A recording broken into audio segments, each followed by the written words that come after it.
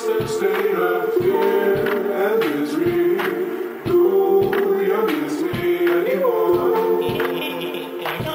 And live in a constant state of fear and misery. No live in a constant state of fear and misery. No youngest me anymore.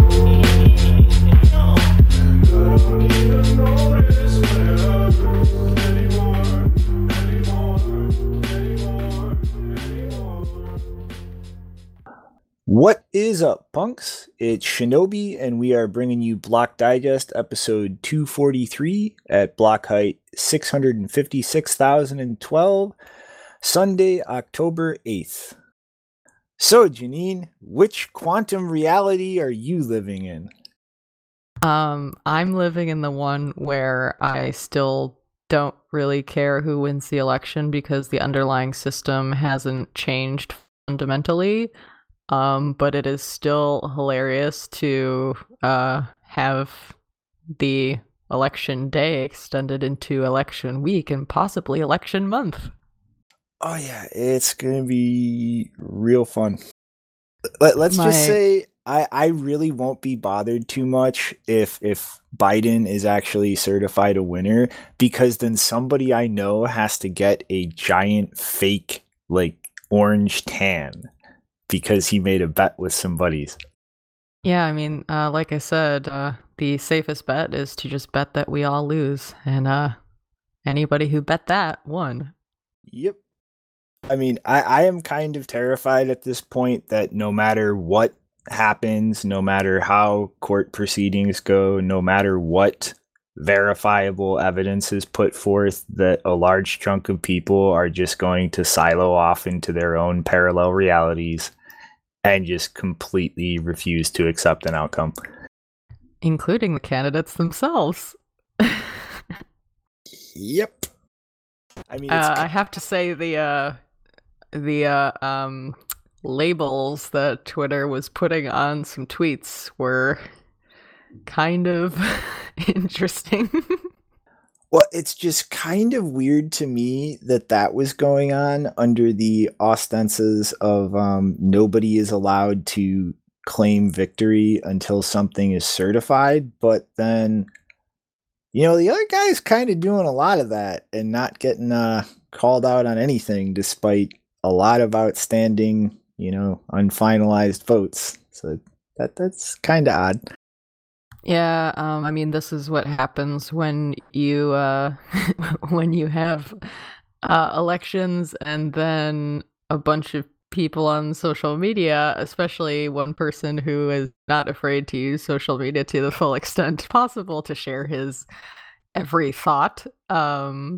You get this problem where, just everybody's claiming a result and claiming to be an authority on the result, and this is what happens when you have people vying for power.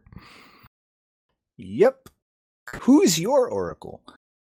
I have to well, that is a great question, actually, considering so many people still want to put oracles and blockchains together. This should be a lesson in how difficult that is.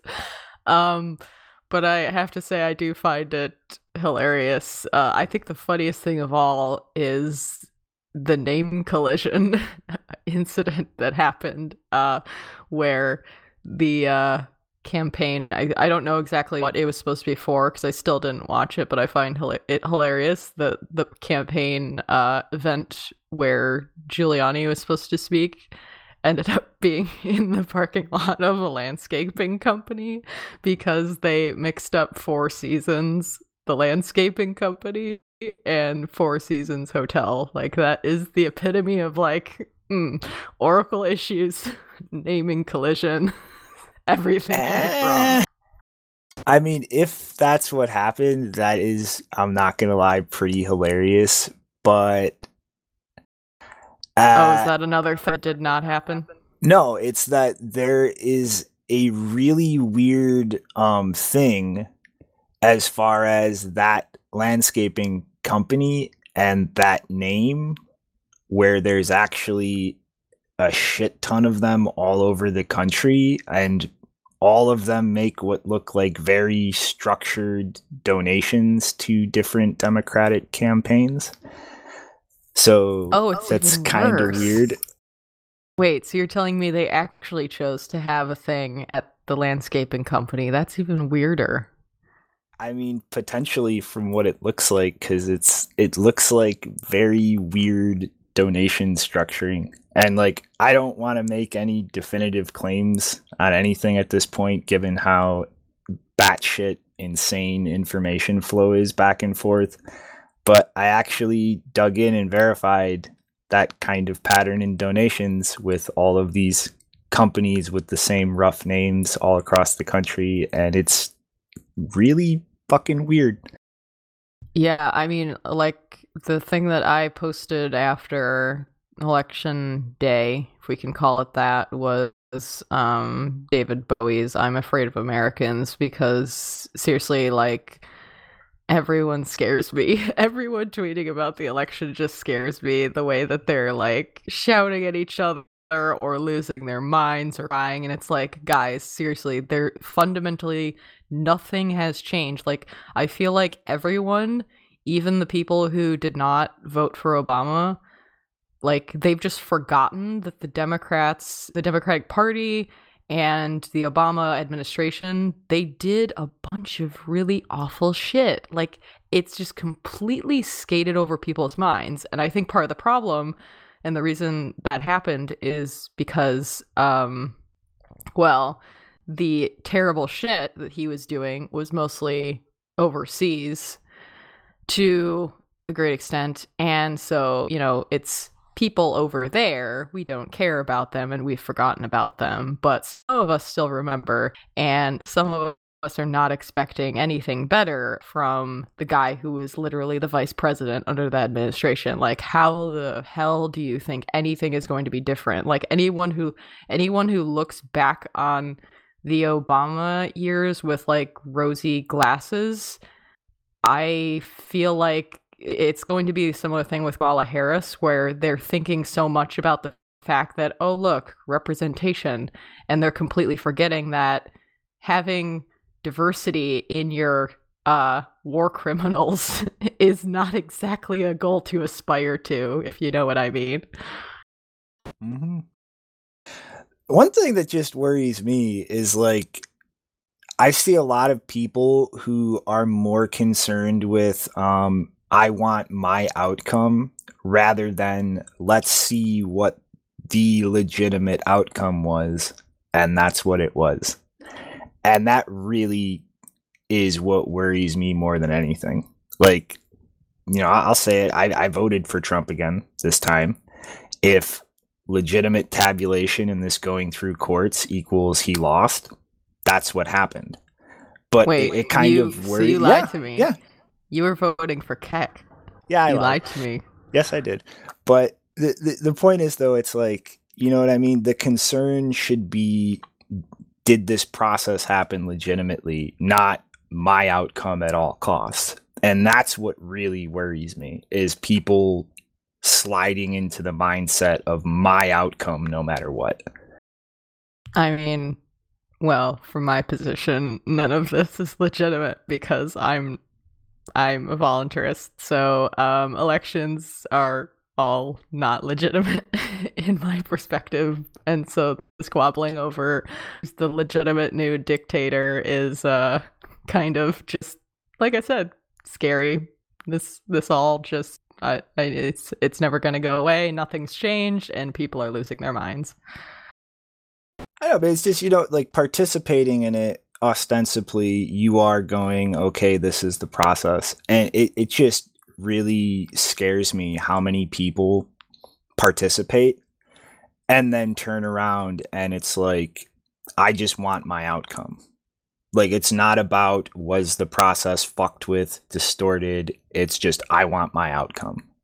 And that's when these kinds of systems start getting to the real scary point of it's just going to turn into a fight eventually. Yeah, I mean that is that is the underbelly of all politics, and the only difference is now we're actually seeing some of it, and they're fighting over that underbelly. So, um, yeah, I mean so something I learned, which I did not know was a thing, and after this, I think we should stop talking about the election because seriously, it's um so not Bitcoin. But something that I learned over this past week is that like I've never whenever I've referred to previous presidents in the US or any other country where they have this president position, I've always referred to them as like former President X, or depending on the structure of the sentence, then president. Like I'm clearly distinguishing it as being someone who is a president in the past. And I've recently been informed that because I was being confused by all of the people who were referring to Biden, Vice President Biden. And I was like, but wait, he's not vice president anymore. And I've since been told that once you become president, you get to keep the title for the rest of your life. And I'm like, seriously? That is so confusing. Why do people do that? That makes no sense. Like, why? It's kind of like, imagine like it's a job.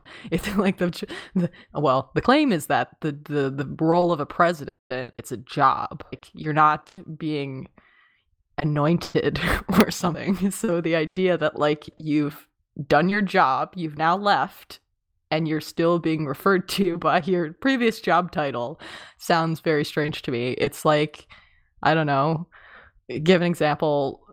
Not that you would ever want to do this, but it's like being elected president of the Bitcoin Foundation, and then you leave the Bitcoin Foundation, and then you still get referred to as the president of the Bitcoin Foundation for the rest of your life. Like, it makes no sense to me. Why do people do this? It just really kind of like drives home that the presidency and just a lot of government positions in general are not actual jobs. Like they literally think that they are like royalty or some kind of priesthood or something where you get a title and once you have it, you always have it.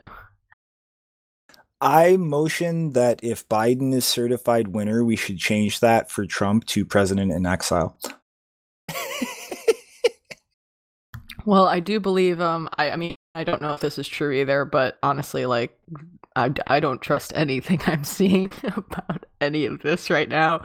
But there was some news outlet that had a quote attributed to the Biden campaign where they said something like, "Oh, if he doesn't want to leave the White House, the Secret Service are at liberty to eject trespassers." And so, like, wow, you're really going for that card, aren't you? Yep, this is gonna get very reality TV. You are all trespassers on my sanity. Get out. I don't think they're gonna obey that court order. But all right. We need to shift topics, or we're gonna be talking about this for the next 10 minutes. Alrighty, so I'm sure everybody listening by now has seen the Lightning Pool liquidity market proposal dropped by Lightning Labs. And I have pretty much spent the last week pouring through this paper and thinking about this. And really, this is probably one of the biggest pieces of infrastructure this well thought out, developed for the Lightning Network, period. And this is going to be a monumental part of that network going forward.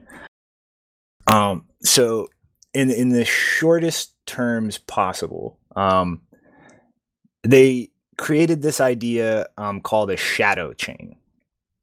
And pretty much the gist of that is, think of it like a virtual blockchain on top of the Bitcoin blockchain that's actually taking up block space, confirming transactions. And the whole idea is to enter this shadow chain. It has an operator. And what you would do is create a 2 of 2 multisig with that operator. get a pre-signed transaction to withdraw your funds after a timeout, and then load that wallet. And what this effectively does is create an account on this shadow chain. And the whole idea behind this is to effectively coordinate finding incoming liquidity on the Lightning Network. And they also create this concept of a channel lease.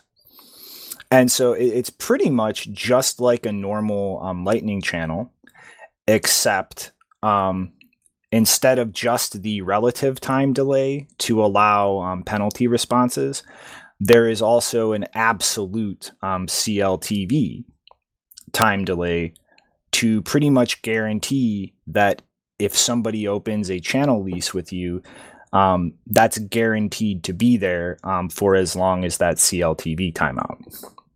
And so pretty much with these two main pieces, constructed a non-custodial distributed auction block where people off-chain in this shadow chain construct can pretty much put in bids in order to pay a small premium on the overall amount of capital that would be locked up with you to have a channel lease open to them. And so this is just perfect in the sense of two core reasons.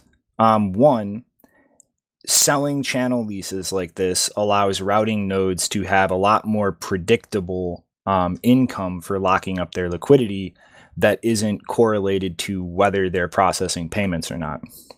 And then two, it is a massive, massive benefit versus things like Breeze Wallet or Phoenix Wallet, where the actual wallet operator has to come up with receiving capital for you and put all of that into a channel locked up to you. So that type of I can receive right away Lightning Wallet is really expensive for those providers to pay for.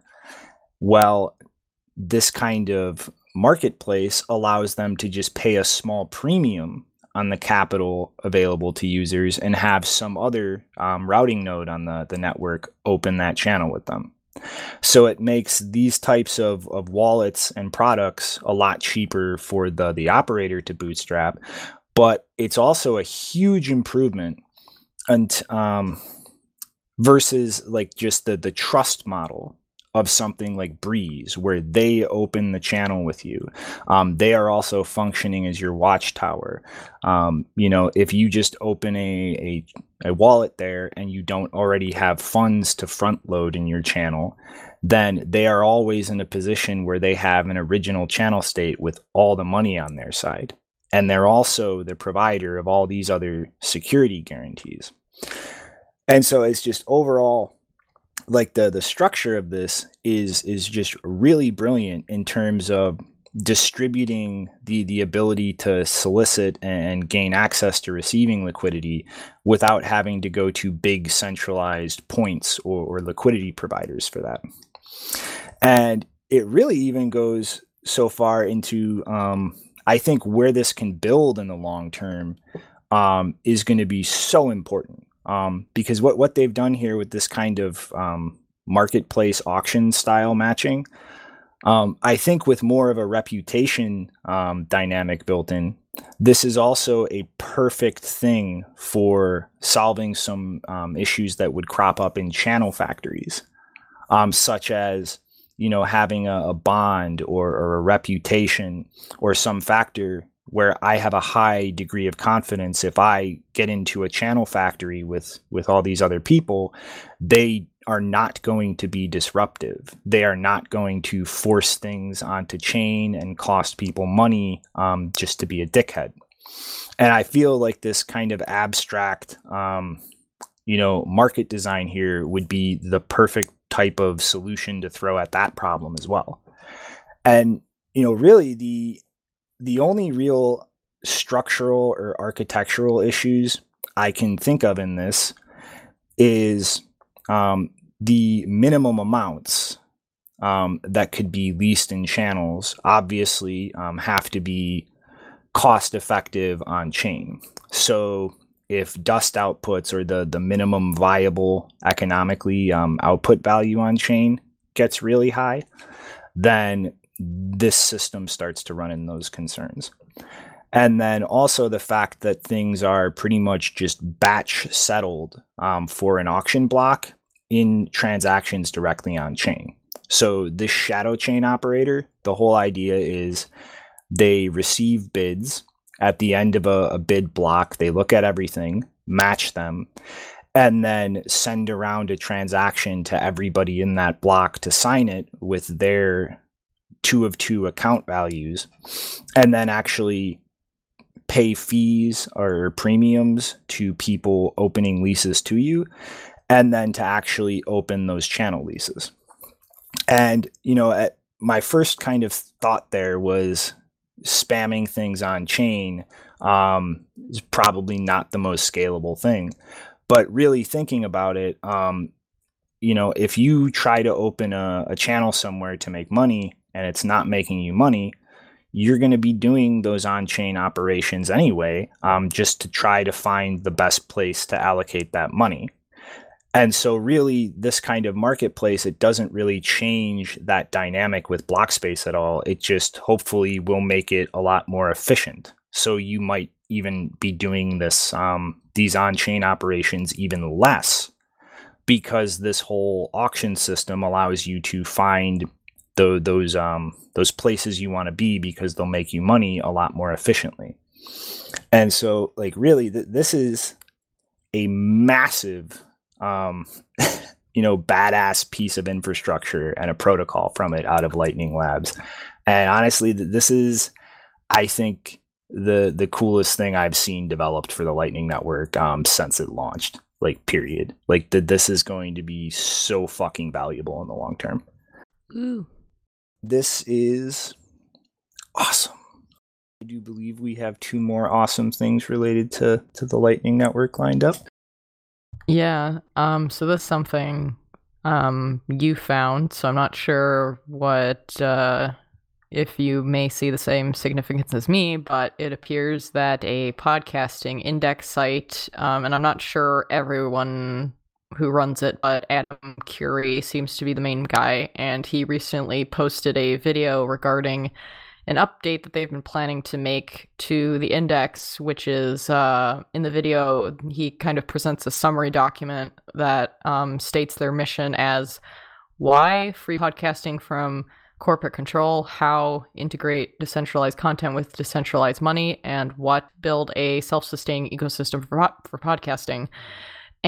And he then scrolls down to a different slide titled Podcast Lightning Value for Value Stack, and says that this will basically be an integration of the Lightning Network into the index under a pledge model, so not a play, where the Lightning payment that people can make as, kind of a tip to the podcaster is split into 3 parts, or at least 3 parts. 98% of the payment goes to the podcaster, 1% goes to the application developer, and I'm assuming he means Sphinx here because the Sphinx payment widget is on the site and it allows you to accept Bitcoin payments over Lightning to your website. And then the remaining 1% goes to the podcast index wallet in exchange for, I assume, being the aggregator and surfacing the podcast content to you to find. And so he also said that as a podcaster, you would be able to, at some point, I don't know how much of this is built out, but he says that you could further split the 98% into, going to your host, or maybe if you want to have the payment automatically split off to go to anyone working for you, like your video editor or audio, well, in this case, it would be audio engineer. I guess you could do that. And he then shows a demo of the process in action and some of the Sphinx UI and how you can adjust the amount you pay. And the UX seems pretty smooth, and he kind of shows that there's a testing group that's been helping him with this. And towards the end of the video, he says that he will be doing a further demo demo and webinar tomorrow on November 9th, which will probably have already happened by the time you're hearing this episode, unless you're listening live. But yeah, it sounds interesting because this is basically, there's been a few streaming money type applications. Like the first one was Lightning payments, or actually originally I think it was just Bitcoin payments for live streaming video. Before, where you paid, I think, based on the amount of the video that you watched or the number of videos or something like that. So this isn't the first thing to do this, but I think it's actually a really good fit because podcasting is growing in popularity, and I think more and more people are moving away from video just because, Multitask. Yeah, so, this seems like a really good fit. I'm not as familiar with this site in particular, but I do see it as cool that someone is developing applications to do, splitting off the payments automatically, and it seems to be relatively smooth. I'd like to see like the configuration options for that in terms of like how you actually like how many custom paths you can make. But that would be really cool to have. Mm-hmm. I'm really kind of skeptical in the long term of Lightning really being good for native micropayments, but as long as people consider that and potential routes to bolt more stuff on top, like stuff like this is awesome. Like whether it happens on Lightning natively or some layer on top, like micropayments for this type of content distribution is like, this is how you actually unfuck journalism, to really just put it bluntly. It's pretty much either find a way to monetize things yourself, which can be very, very hard these days, depending on the types of things you say, or just shut up about those things and go work at some bullshit media publication. Yeah, I really need to write a follow-up document for revision control journalism to include a bunch of this stuff. It's like I only wrote the last document in 2018 and it's already almost outdated, so I need to do that soon. I think you're gonna have to rewrite faster and faster the more things like this get built out. I've been ranting all year that we are in a Bitcoin development renaissance, and I think this new Lightning Pool proposal should demonstrate that definitively. It's not just little chips being added at the edges. Like that too, in particular, it's just think about the synergy with something like this. Like receiving money over Lightning has been a big pain without service providers or liquidity providers, because where do you get the incoming liquidity from? Well, a nice distributed system like that would work very well if, streaming platforms like this really start picking up. Alrighty. Are we ready? What's next? WizKid Nadav Cohen solves another problem again. I actually think an episode or two ago, I literally just joked about as long as he solves this exact problem, then cool things will happen. And look, he did. Nadav posted on the SuredBits blog, let's say 4 days ago at this point, a scheme for transferring DLCs that are inside Lightning channels one hop through the Lightning Network. So let's say Alice and Bob have a DLC. If Carol wants to engage in that DLC, take over Bob's end, and also happens to have a channel open with Alice, then you can atomically kind of just move that DLC output from Alice and Bob's channel to Alice and Carol. And it's actually a really elegant setup in terms of just trust model. And I'll explain the weird edge case here that kind of makes this really elegant in my mind. But effectively, what would happen is Alice and Bob and Alice and Carol create a new HTLC output in each of their channels. And what Alice and Bob do is effectively move the DLC that they have on top of that HTLC so that you have a pre-image which would let a success transaction go through and close the DLC and give Bob his money back. And then you have a time-locked failure transaction, which would just reopen the DLC as it was if the transfer failed. And then between Alice and Carol, you do the opposite. You would have a success transaction with the pre-image that opens the same DLC that Alice and Bob had between Alice and Carol, and a time-locked timeout path that would just give Carol her money back. And the idea here is pretty much either Bob or Carol, really doesn't matter, generates the pre-image for this HTLC that opens and closes a DLC. And really, hold on, let me decombobulate my head for a second. So pretty much the idea here is whoever generated the hash would give it to Alice, who would then settle out that side and pass the pre-image on to the other side and settle that out. And this creates a nice situation here in terms of execution paths with one weird case.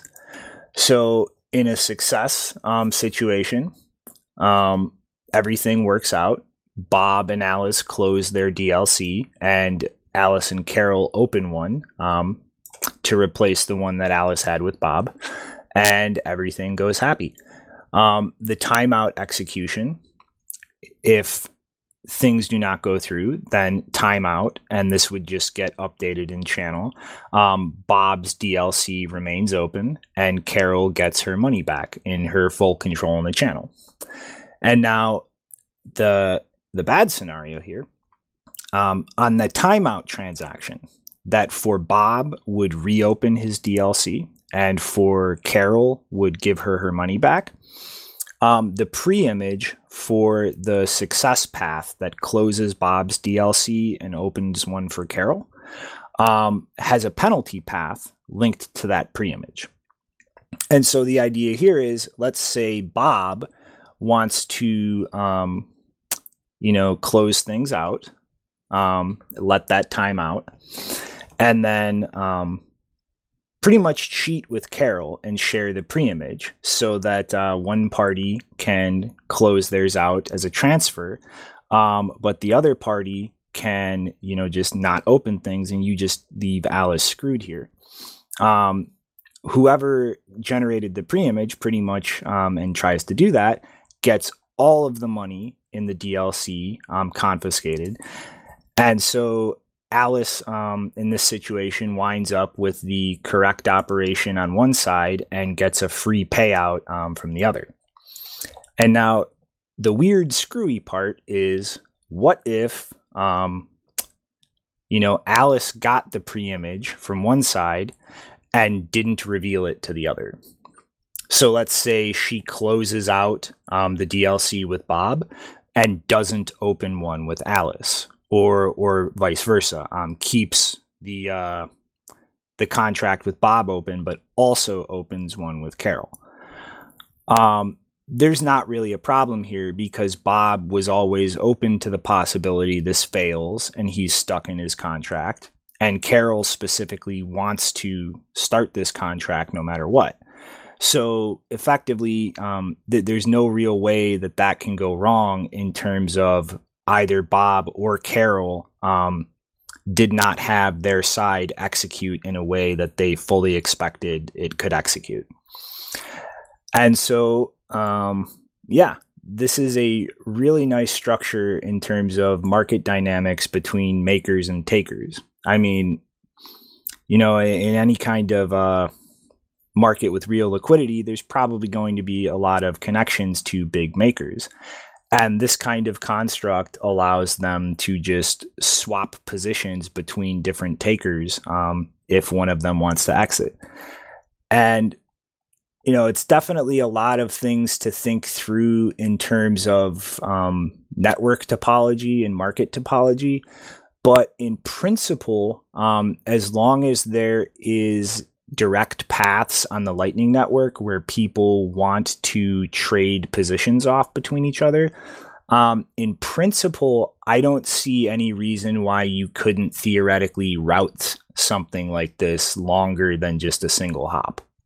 But, even thinking through that whole basket of eggs, like this is still incredibly useful in just the sense of a single hop. People can trade off their positions now and not just be stuck with them. So what problem should I joke that Nadav is just going to magically figure out? Because so far we're on the joke 2 weeks later it's solved timetable. He could solve the Bitcoin privacy debate. Tall order, but you know what? I'm sure Nadav can handle it. I hope so. Alrighty. So this next one is just a little chuckle, a little joke, a little. How could anybody have ever doubted Vitalik Buterin, guys? Dude, the first baby step, phase 0 into the first part of the 10-part plan to eventually deploy Ethereum 2.0. It's live, guys. It's live. Ethereum 2.0 is here. You can't call anybody a scammer anymore because that's a headline somewhere. Honestly, I don't know actually if you're joking or not. Is Ethereum 2.0 here or not? Phase 0 in step 1 of the 10-part plan to eventually fully roll it out is. Would you like to know what that actually means? I'm sure you're going to attempt to tell me what it means. I don't know if we're ever going to know what it means. It's a one-way smart contract on Ethereum 1.0 that lets you put 32 Ether into it and then start staking. And it's a one-way token. You can't get it out for 2 years at least. Oh, and if for any second at any point in time you go offline and don't sign off on the staking stuff properly, it starts taking your money away. Who would not want to put their 32 ETH into a completely useless one-way smart contract where if their internet fucks up for even an instant, they start losing money?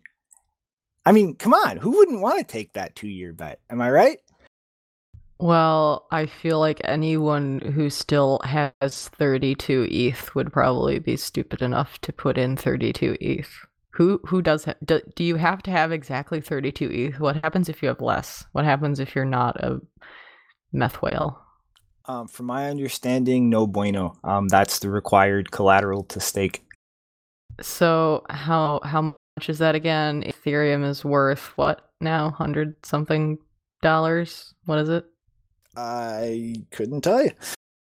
I mean, that's not a ton of money, but seriously, if you have 32 ETH, you should get rid of it as soon as possible. That's insane. I can't imagine even having 1 ETH or a percentage of an ETH. Yeah. Stupid is as stupid does. But I mean, yeah, so this lower bound of 30, you have to have 32, so they don't want people with less to be stakers, or what is the what's the reasoning behind 32? Why is 32 the magic number? Vitalik said so. So, I mean, 21 million is the magic number in Bitcoin, where we don't really know why it was 21, but we do have this kind of this quasi explanation where it's based on, Satoshi said so. Yeah. Well, there's this calculation of 21 million or almost 21 million equals, how many Bitcoin would, come out over a day, and then multiply the days, blah, blah, blah, number of years. And that was the number of years that Satoshi thought was good to have the supply increase over. So is there any kind of even quasi explanation for 32 at all, or is it just pull the number out of my hat? There might be, but I literally didn't care enough to investigate. This is solely on the news desk to laugh at how stupid this is. That's the whole point. Yeah, I mean, I don't understand why you would have this lower bound of 32. Like, I feel like because but there is various arguments of proof of stake not being decentralized and how it's very easy to become centralized. And so I feel like saying, oh, you have to have X amount of money, or you can't be a staker, or at least you can't be an early staker at this point in time as the system is still being developed. Like, that feels very gatekeepy. It feels like a rich get richer kind of plan. Well, I mean, that's the whole point of proof of stake, isn't it? Well, I mean, Oh no, wait. these It was carbon emissions. Carbon emissions, right? Yeah, and I'm pretty sure that this is going to solve neither issue. Wink, wink. It's a strategy of don't eat the rich, give the rich more meth. Exactly. Let them eat meth. So, are you ready for Shinobi's rant about how mining pools are enemies of Bitcoin? Sure. How are they enemies of Bitcoin? Well, BitMEX Research on election day dropped a piece looking at the growth of merge mining over the entire history of the blockchain. And if you haven't listened to my rants on this topic a lot, it goes through the difference between regular merge mining, where pools are actually validating and running nodes on that chain, and blind merge mining, where they just get paid in Bitcoin to commit to other people's blocks. I think that blind merge mining just delays all of these bad things I'm going to get into. It doesn't solve them. But the problem with regular merge mining is that starts distorting mining incentives, in the sense of you have to look at the overall income of the miner and consider the percentage in Bitcoin or Namecoin or whatever other shitcoin is being mined, and how that percentage distribution balances out. And ultimately, if this is really adopted widely and used for tokens that maintain a decent amount of value, you start creating this situation where in order to be a profitable miner, you can't just mine Bitcoin. You have to mine all of these other merged mine shitcoins, because if you're not, the people who do are going to outcompete you.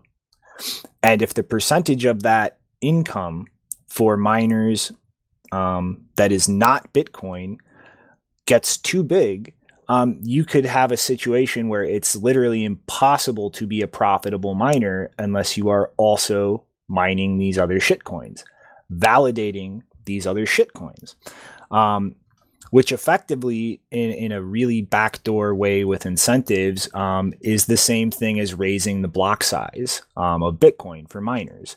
It's increasing the validation cost, which has more centralization pressure in order to be a profitable operation. And they kind of look at the two main ways, aside from shit like Veriblock, that merged mine chains are committed to, is either in an op return output or a part of the script sig for the Coinbase. And so they've looked at RSK and other identifiable op return commitments for these types of merge mine chains in the Coinbase through the entire history of the chain. And they've found that something like 50% of the miners are now merge mining RSK, and close to all of the miners are merge mining other unidentified op return chains, and obviously 100% at this point are committing SegWit witness commitments in the same area. But kind of a correlation I saw in here if you look at the amount of miners committing to Namecoin in their Coinbase, there was a massive spike from around 2011 to 2014 where it peaked at around 80% of the network. And then between 2014 and 2016 crashed down to like 5 to 10%. And now this correlates with two things. One, a bunch of software bugs in Namecoin that might have created a lot of problems for mining pools. But it also correlates with the massive crash in Namecoin's price, which rebounded during the 2017 bull market, and also showed a correlation rebound up to 84% of the commitment scheme being present in Coinbases that Namecoin uses. And so this really is a deadly serious problem for Bitcoin in terms of attack vectors. This can absolutely be used to start playing games with mining incentives, mining centralization pressures, and really, that could get fucked up. And the shitty thing about this is it's happening. There really is no way to stop miners who want to do this from finding some way to commit to a side chain in a Bitcoin block, because no matter what you do to make something they're using now invalid, they can just change the commitment structure to something else. And really, it's, I don't think there is a viable option here, so long as tokens that want to do this maintain actual market demand, except to just find the most efficient way to do this. Find the way to do this that adds the least centralization pressures, the least distortion to those markets, because ultimately, it just looks more and more like, hey, if the demand's there, they're going to do it. So figure out ways for these coins to do these things in a manner that does not actively start damaging Bitcoin itself the same way that block size increases would. Because, the entire existence of Bitcoin has just been mapped through this, and there is a pretty solid correlation between when it pumps and the money's there, it's going to happen. So, in summary, how are mining pools the enemy of Bitcoin? Because this kind of dynamic is exactly how, you keep miners coming to you. You look like a profitable, like lucrative trade-off, rather than looking at things like replacing pools with protocols, things like BetterHash, like a fully decentralized mining pool like P2 pool. Because if people look to those and build those things and they are competitive, maybe miners leave and start mining that way instead. And most of these major mining pools are participating in this. Like, I think if the effort is actually put into building mining protocols that decentralize pools like that, and those are actually built out, I think it is going to be a very stark incentive clash between mining pools and protocols like that in terms of how that's handled, how one responds to the other. I think that is going to be a very bad area where those incentives just do not align in a way that I think would benefit Bitcoin most. Mining pools, bad. And who else is an enemy of Bitcoin that has been causing a stir? Some dude who had a lot of Bitcoin. He took it from people. Is that what we're talking about? I'm confused. I just consumed mind-altering substances. I don't know what's going on. Well, I did not look into the story at all. I just saw people screaming about a large amount of Bitcoin moving and a bunch of media articles about how Silk Road money was moving and losing their minds. So Damn what actually happened here? I did have it right, and I just told everyone I'm high for no reason. Fuck. Well, so TLDR, the U.S. government has civilly seized 69,000 bitcoins that ultimately trace back to Silk Road when it was operational. And in their opinion, fits a pattern unlike any user or merchant or Silk Road employee withdrawal. So they have characterized this as likely a theft of coins from Silk Road. Well, whoever this dummy is, I think it was in 2015, he sent 101 bitcoins to BTCE, which, for everyone who knows their history, was a gigantic honeypot that dumped so much fun information into the government's hand. It's not even funny. And so I'm assuming because of that transaction, individual X, whose identity is known to the government, was determined to be in control of that address. So they have seized these coins, both under the assertion of being stolen property involved in a Computer Fraud and Abuse Act violation, as well as being proceeds from drug trades. So, yeah, they have pretty much taken this money. It's ours now. And it's not really clear right now whether any kind of criminal charges or anything are going to be slapped on individual X.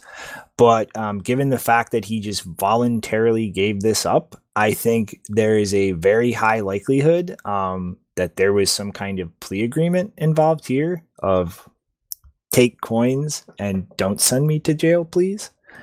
But yeah, that's what actually happened. Everything on Twitter was a frenzy of digging through darknet market urban myths about a wallet that people were passing around with 70,000 Bitcoin on it and selling it for people to crack, which I find absolutely no reason to believe whatsoever. Fun. Now, the interesting question I'm going to ask, given where we are at in terms of market cycle and activity lately, is which individuals who probably wind up having close ties to, bureaucrats and government officials end up buying said 69,000 Bitcoins? Because unless they magically get new laws through Congress, they legally have to sell it. Yeah, and who's gonna want to buy it? I mean, I am not going to lie. Looking at this in totality, my first thought has just been like the government knew exactly who this dude was and that he had this and probably has for a very long time and just kind of left that there as we'll grab that when we want it. And there goes Janine, AFK to never be seen again.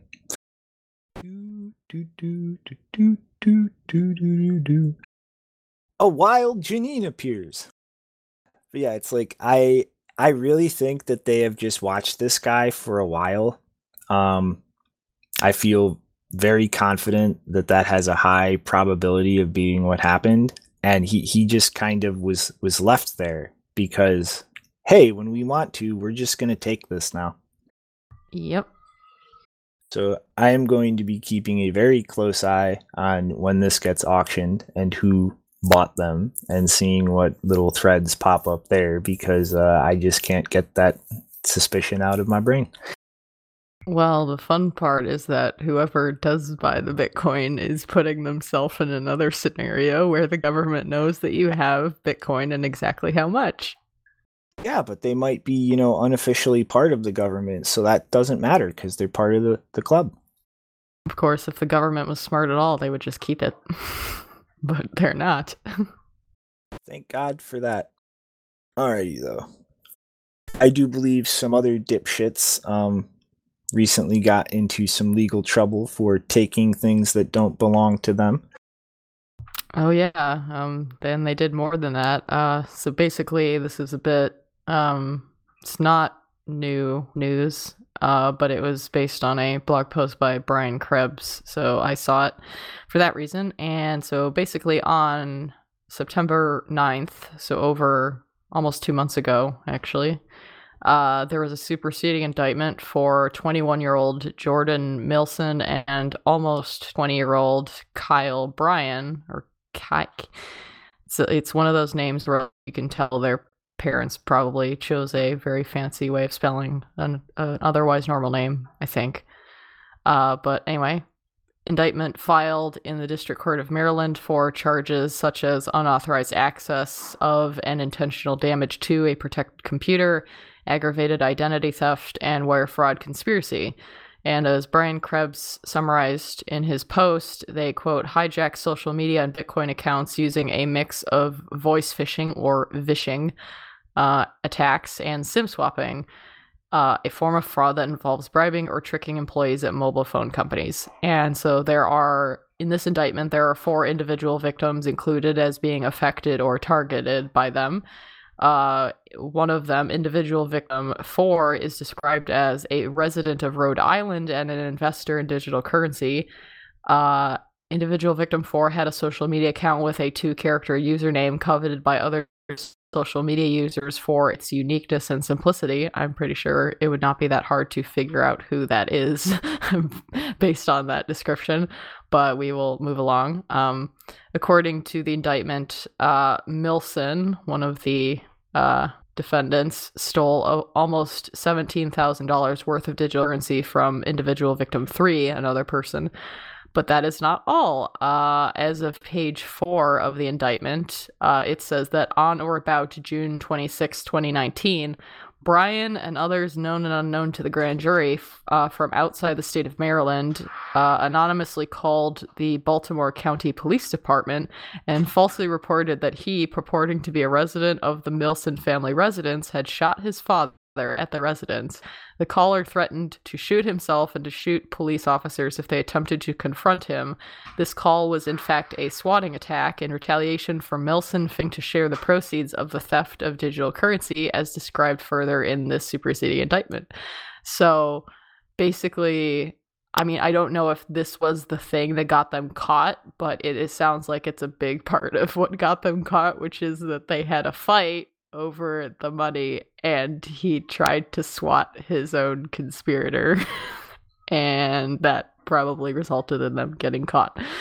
But this is not the first this is one of the more interesting SIM swapping cases that I think I've seen, where they swatted their partner or tried to get their partner swatted, but this case is very similar in terms of, the goals and tactics to that of Joel Ortiz, which we covered in episode 118. He was described in Motherboard as a prolific SIM hijacker who mainly targeted victims to steal their cryptocurrency, but also to take over their social media accounts with the goal of selling them for Bitcoin.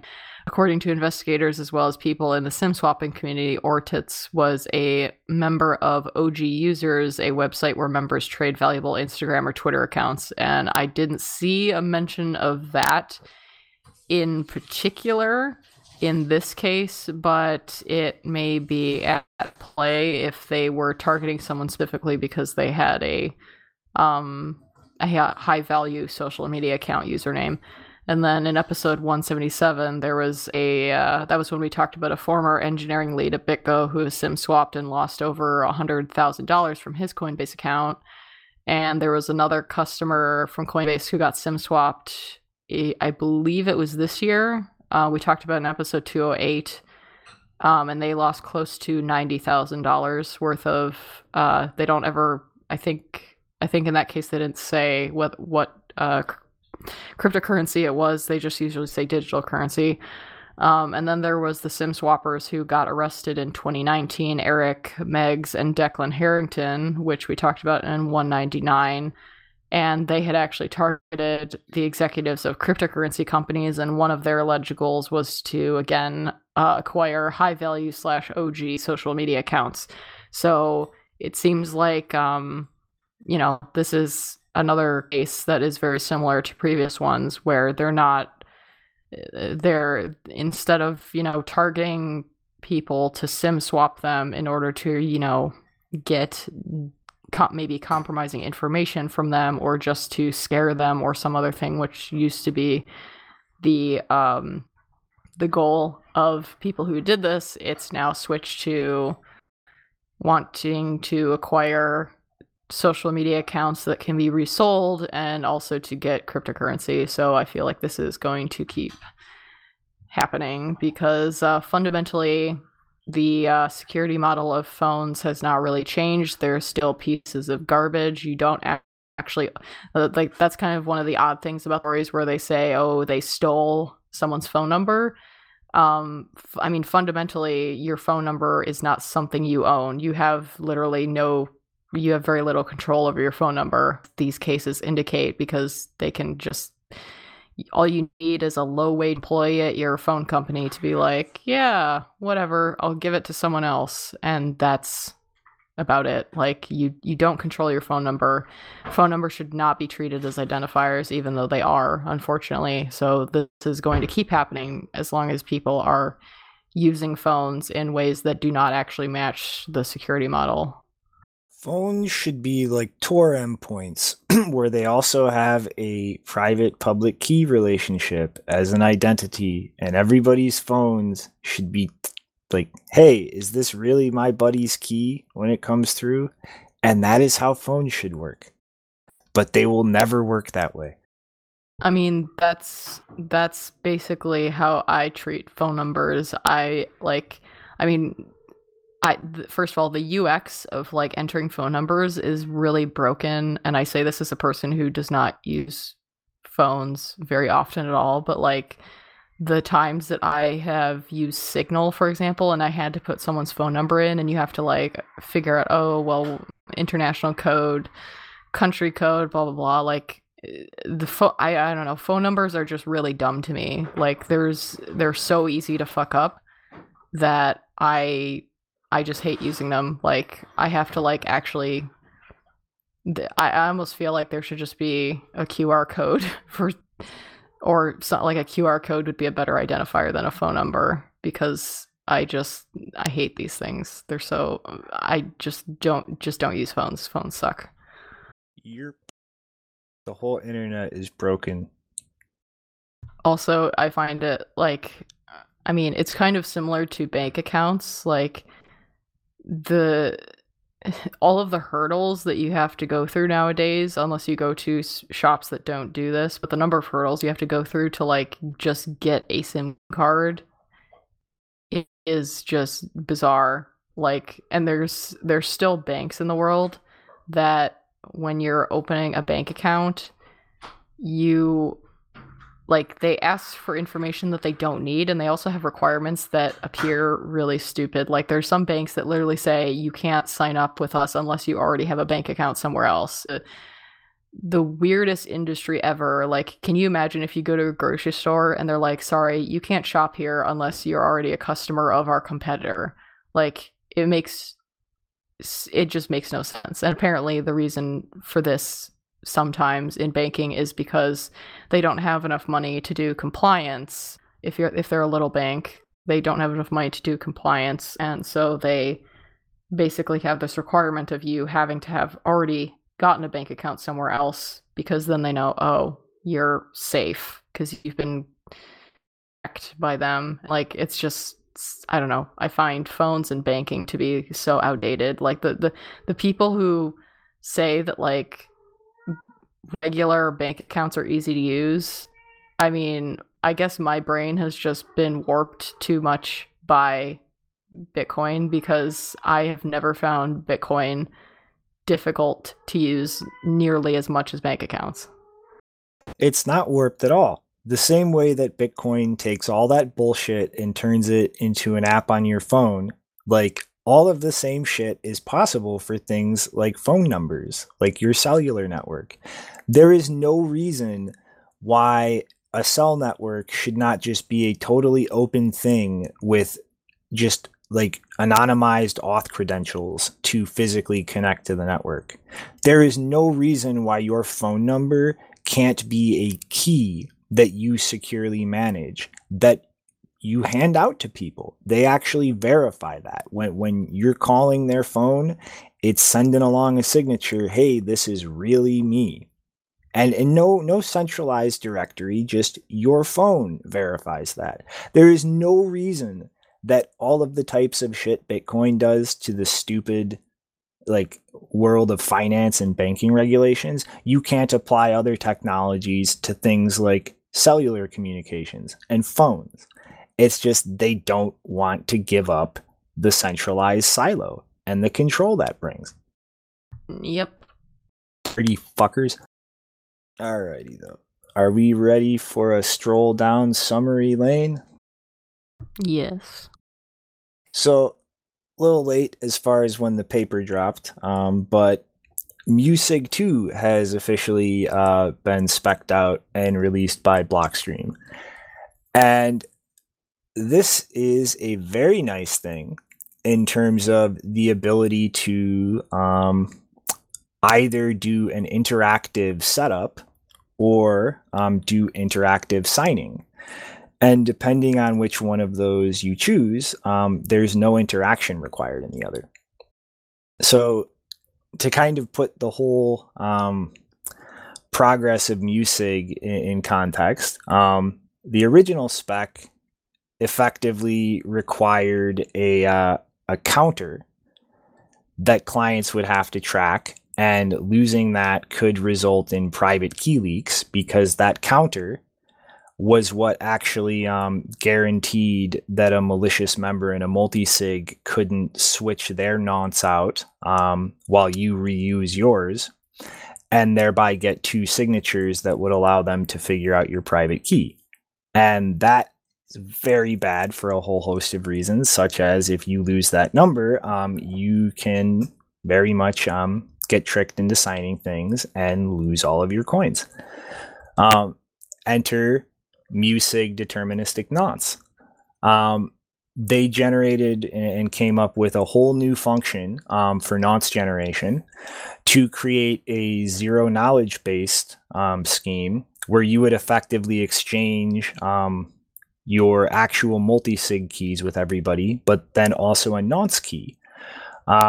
And this function was specifically designed so that when deriving nonces, you can actually generate a zero knowledge proof that isn't too unwieldy to prove you did that correctly. And this requires tracking no state or numbers of any kind, but it requires playing with zero knowledge proofs. And so that is really good in the sense of there's no more losing something and you can get tricked. Well, enter Musig 2. Pretty much the general trick here is instead of having one nonce source, everybody has two.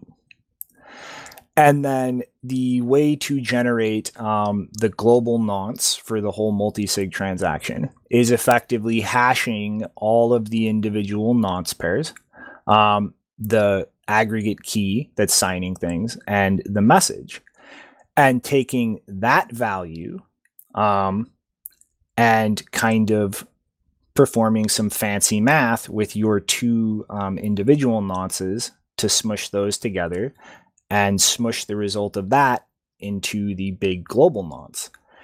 And the trick here is that in that process, if anybody were to try to change out one of theirs or a subset of the nonces that go into creating the global one, then it changes the hash value of hashing the nonces, the multi-sig key, and the message that's being signed.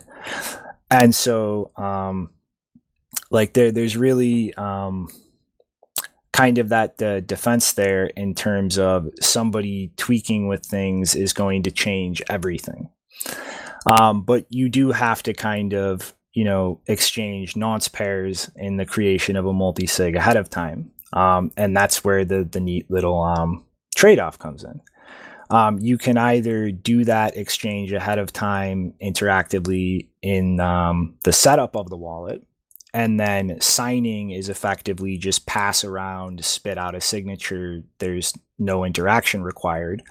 Or you can just take the multi-sig keys, create a multi-sig from that, but then have to interact when signing in order to pass the nonces around. And so there's really a lot of design play there. And it's really just kind of, nuts in totality to look at something like this and just look at how many different design trade-offs there are. The different security modes you can take, like how much state you have to track, whether you track state or not, that have little subtle implications for how that signing process is actually conducted and how expensive that signing process is versus other security trade-offs in that.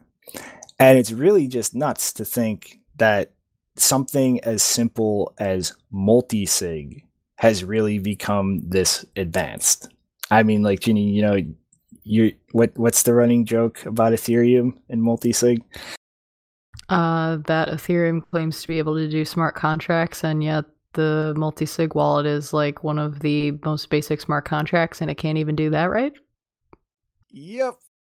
And it's like just like the fucking like flexibility of this, like in terms of like you can do an interactive setup for non-interactive signing for anything that is involving air-gapped keys, or if you want to just have the quickest like signing operations possible, or you can use something like Musig DN if you want to have that zero knowledge proof that like no shenanigans are going on with the nonces. And it's just like, I mean, multi-sig is not just what's the numbers in N of N or M of N anymore. It's like, look at how nuanced like the trade-offs and the possibilities here are now. Suck it, Ethereum. Don't you mean smoke it? Yeah, I'll take that. So what else we got going on in terms of announcements of things dropping? Well, as you all may remember, back in June, Nopara, Nothing Much, and Istvan released the draft for a new variable amount Chaumian CoinJoin protocol called Wabi Sabi, which they explained is named after a Japanese term for accepting the world, its imperfection, and finding beauty in this imperfection. And rather than trying to turn November 5th into KYC Day, like BitMEX, the Wasabi team has instead released their timeline for the rollout of Wasabi Wallet 2.0 with a, quote, combination of user interface, user experience, and CoinJoin improvements, including the debut of Wabi Sabi.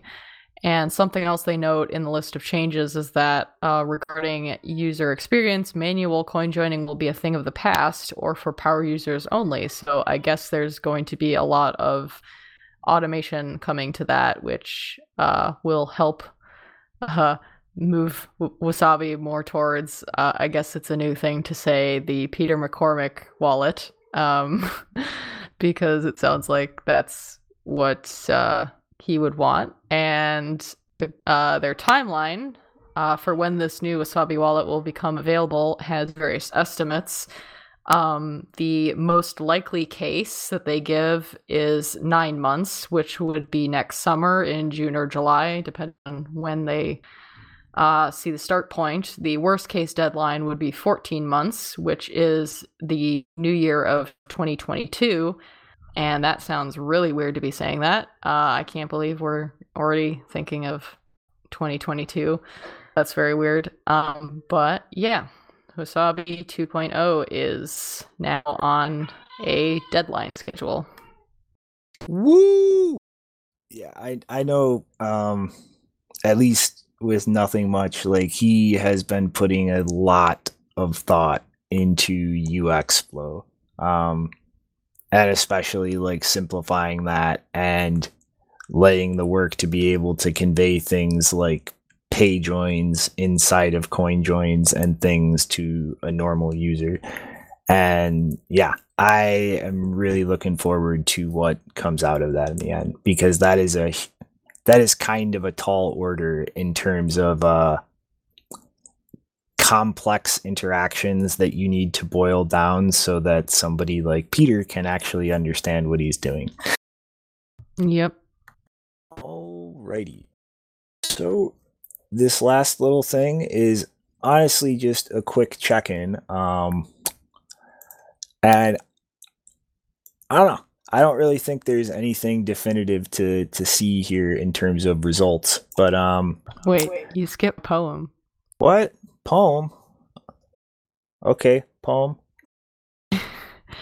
Well, so if anyone didn't notice, it was the 5th of November recently, and in the last episode, I kind of complained about the fact that BitMEX had put their user verification deadline on November 5th, and so when they tweeted out on the 4th that they were reminding people, quote, the vast majority of our users by volume have completed user verification until 5th of November 2020 at, and this is really confusing, they said 00 UTC, which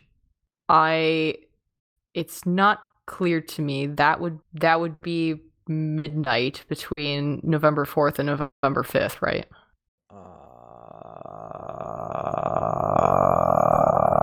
I can't do math. Or do they mean midnight between November 5th and 6th? I'm assuming the former, but I don't. Honestly, this is why you don't put things at midnight, because that's a terrible idea. Anyway, so deadline was November 5th at some point. And so when they shared that, I wrote a little poem, which was, remember the 5th of November, identity completion is fraught. I know of no reason why the KYC treason should ever we adopt. And of course, I did the obligatory thing of watching V for Vendetta on that day. Seriously, fuck those fuckers. It's like they stole Candyland from everybody. But I find it a much better thing to celebrate that Wasabi announced their timeline for Wasabi 2.0. That's a much better thing to have on that day. I agree. Now back to the scheduled programming. Hachoo. Deprogramming. That should be our new slogan. Back to the scheduled deprogramming. Yeah. I dig it. Alright, though. As far as programming goes, the stupid Bermuda government token pilot program.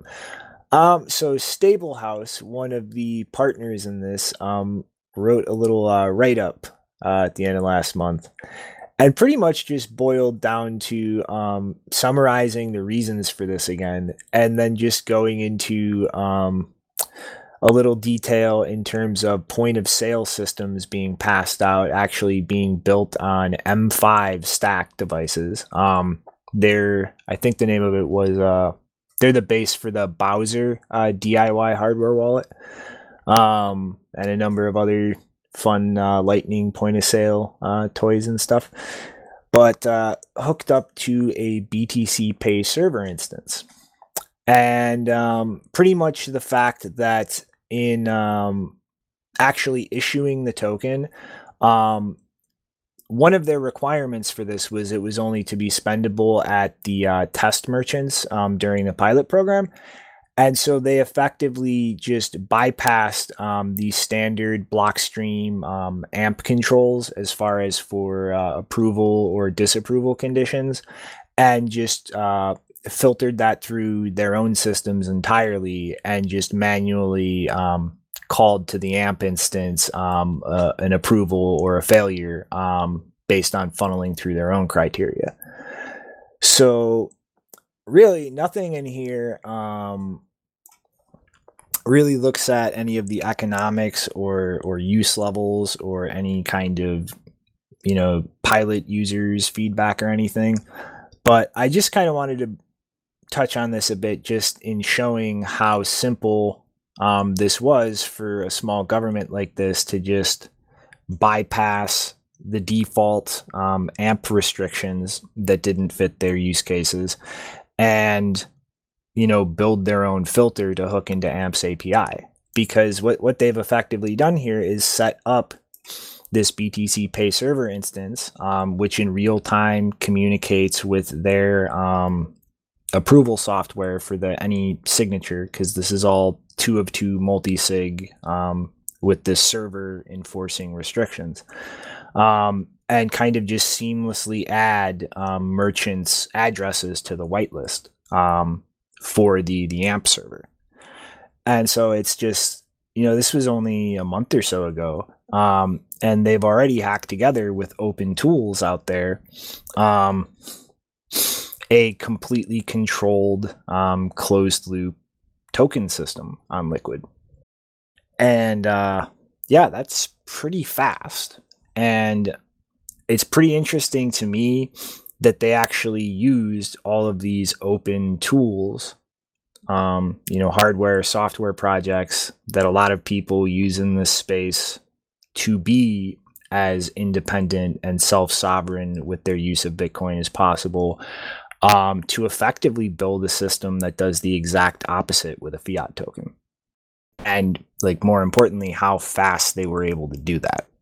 So yeah, Liquid is just weirder and weirder in my mind, looking at the polar opposite things that can exist on it.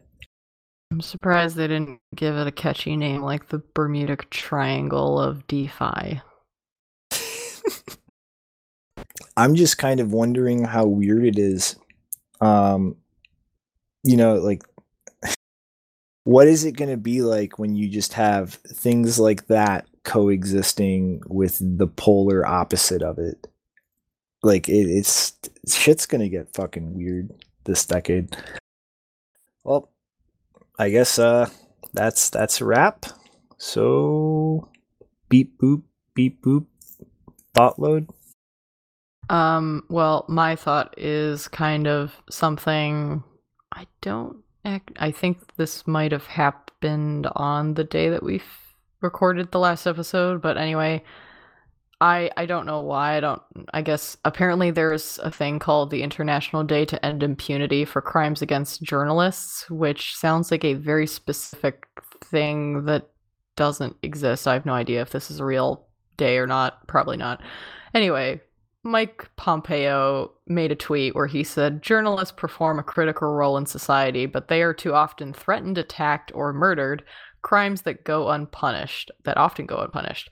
On International Day to End Impunity for Crimes Against Journalists, we call on all governments to investigate and redress these crimes. And the image says, a free press is essential to an informed citizenry. And I would just like to say, this is the same guy who referred to WikiLeaks as a hostile foreign intelligence agency. And that is literally quoted in the frickin' indictment against Assange that he is fighting right now in the UK. So I would just like to say, fuck Mike Pompeo. I mean, seriously, fuck everyone in the US government at this point, but especially Mike Pompeo. And yeah,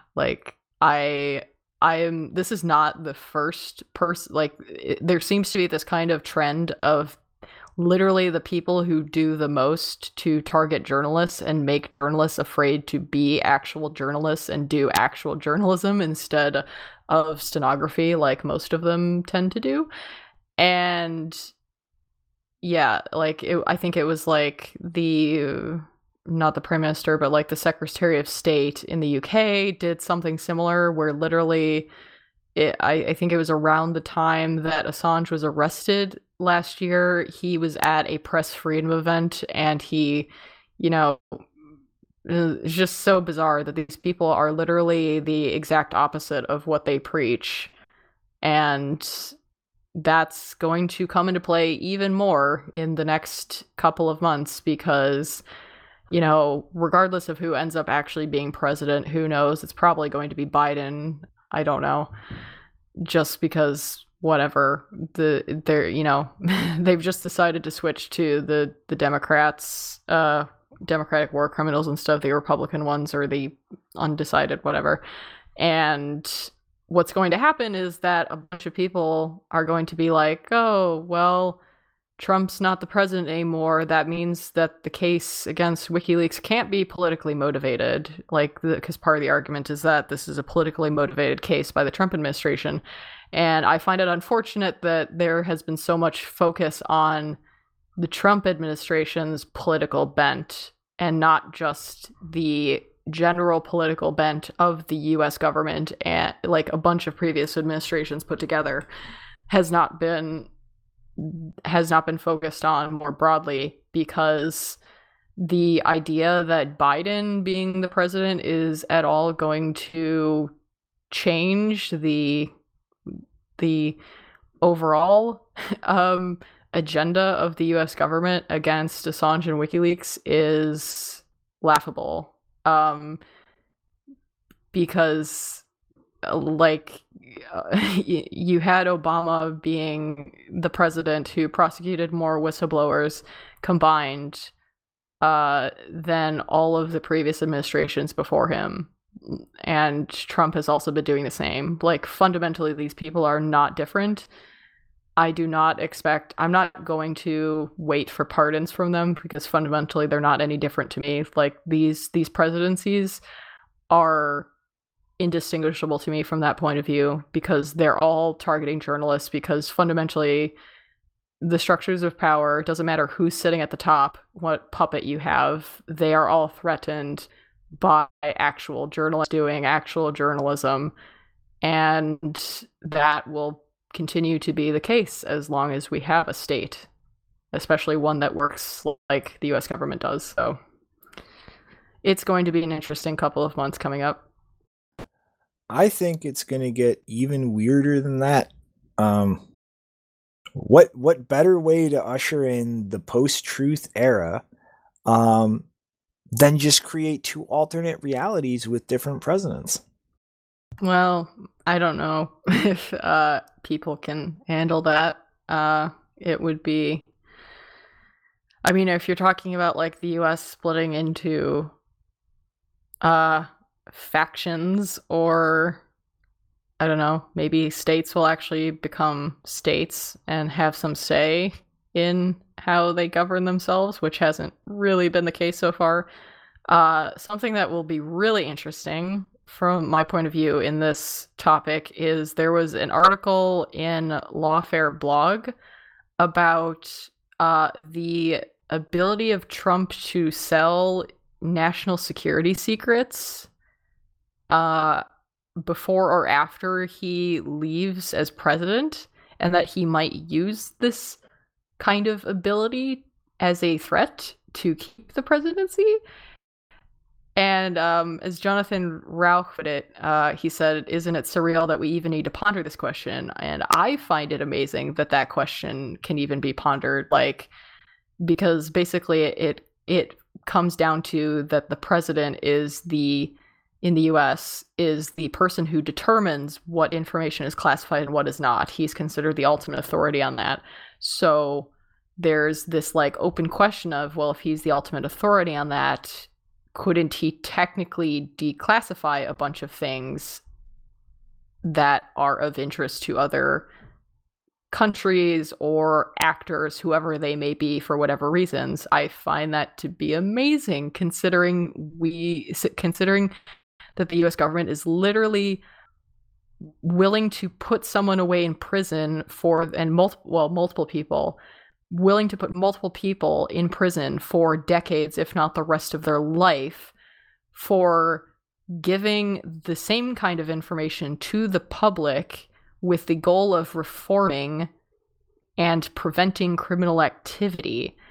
And yet the president has the ability to potentially just declassify a bunch of stuff regardless, and even sell it as a way to keep power. That is insane. You just proved I think, my entire point about two alternate realities, because I have never even seen that considered brought up, but I have seen declassifying things that are of interest to the American people in terms of corruption. And that's what I mean. Like it's like every single point that is brought up, there is instantly a branch in reality where one side is interpreting it in a wildly different way than the other at this point and just trying to spin the narrative around it. And it's like every single thing going on right now, that's what's happening. But yeah, I mean, connected to the Pompeo thing, it's just amazing to me that, like, on the one hand, you have these people in the US government who are claiming that they want to end impunity, and at the same time, they might use their own impunity to keep power. Like, this is all just, it's so bizarre to me that this is what people find acceptable, that people are fighting over the red and blue Goldman Sachs, and yet, like, this is the system you're endorsing. This is the system that you're implicitly consenting to when you have these debates, is like you think that whoever wins in that debate matters, and it's the completely wrong debate to be even having. I think we are far beyond that at this point, and just what people are going to believe and how they're going to act. And it's just like, this is why I have been almost entirely quiet on everything since Election Day, and I'm not running around screaming on Twitter like 90% of people, is because this is an actual fog of war now. Everything is being spun polar opposite ways by each side. Everything is being brought up just to do that. Like, this is really kind of scary. Like, I consider myself a pretty intelligent person that can dig to the bottom of shit pretty quickly. And everywhere I look, that's not so easy to do right now on anything. Well, if it makes anyone else who does still believe in the system any better and does get anxiety around Election Day specifically, I would just like you to know that the anxiety that you feel around Election Day about your life feeling like it hinges on who does or does not win the office of the president, that's how I feel every day about just living under systems like this in general. So if you felt like you've lost your mind watching this catastrophe, yep, welcome to the club. I'm just saying, I don't see a resolution here where everybody agrees on the outcome. I see an attempt at one and a repeat of this summer down the line.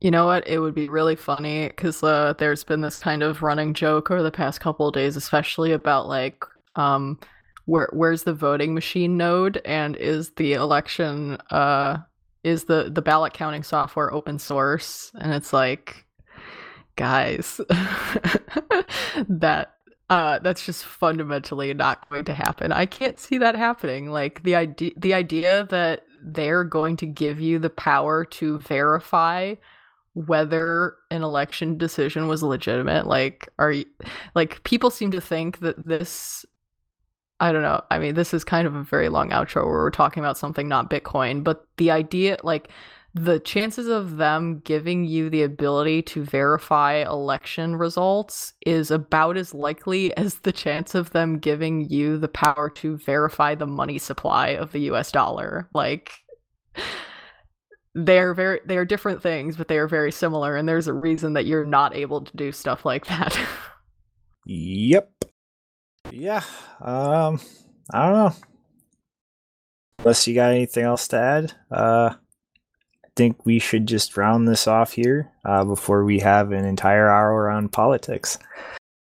So yeah, I guess strap in for the shit show of the last bit of the year, punks. We'll catch you next week. And in the true American tradition, Merry Christmas.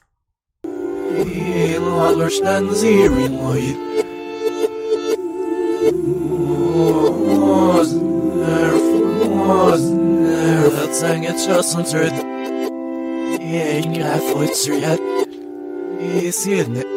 Ja, is niet. Het is zo mooi.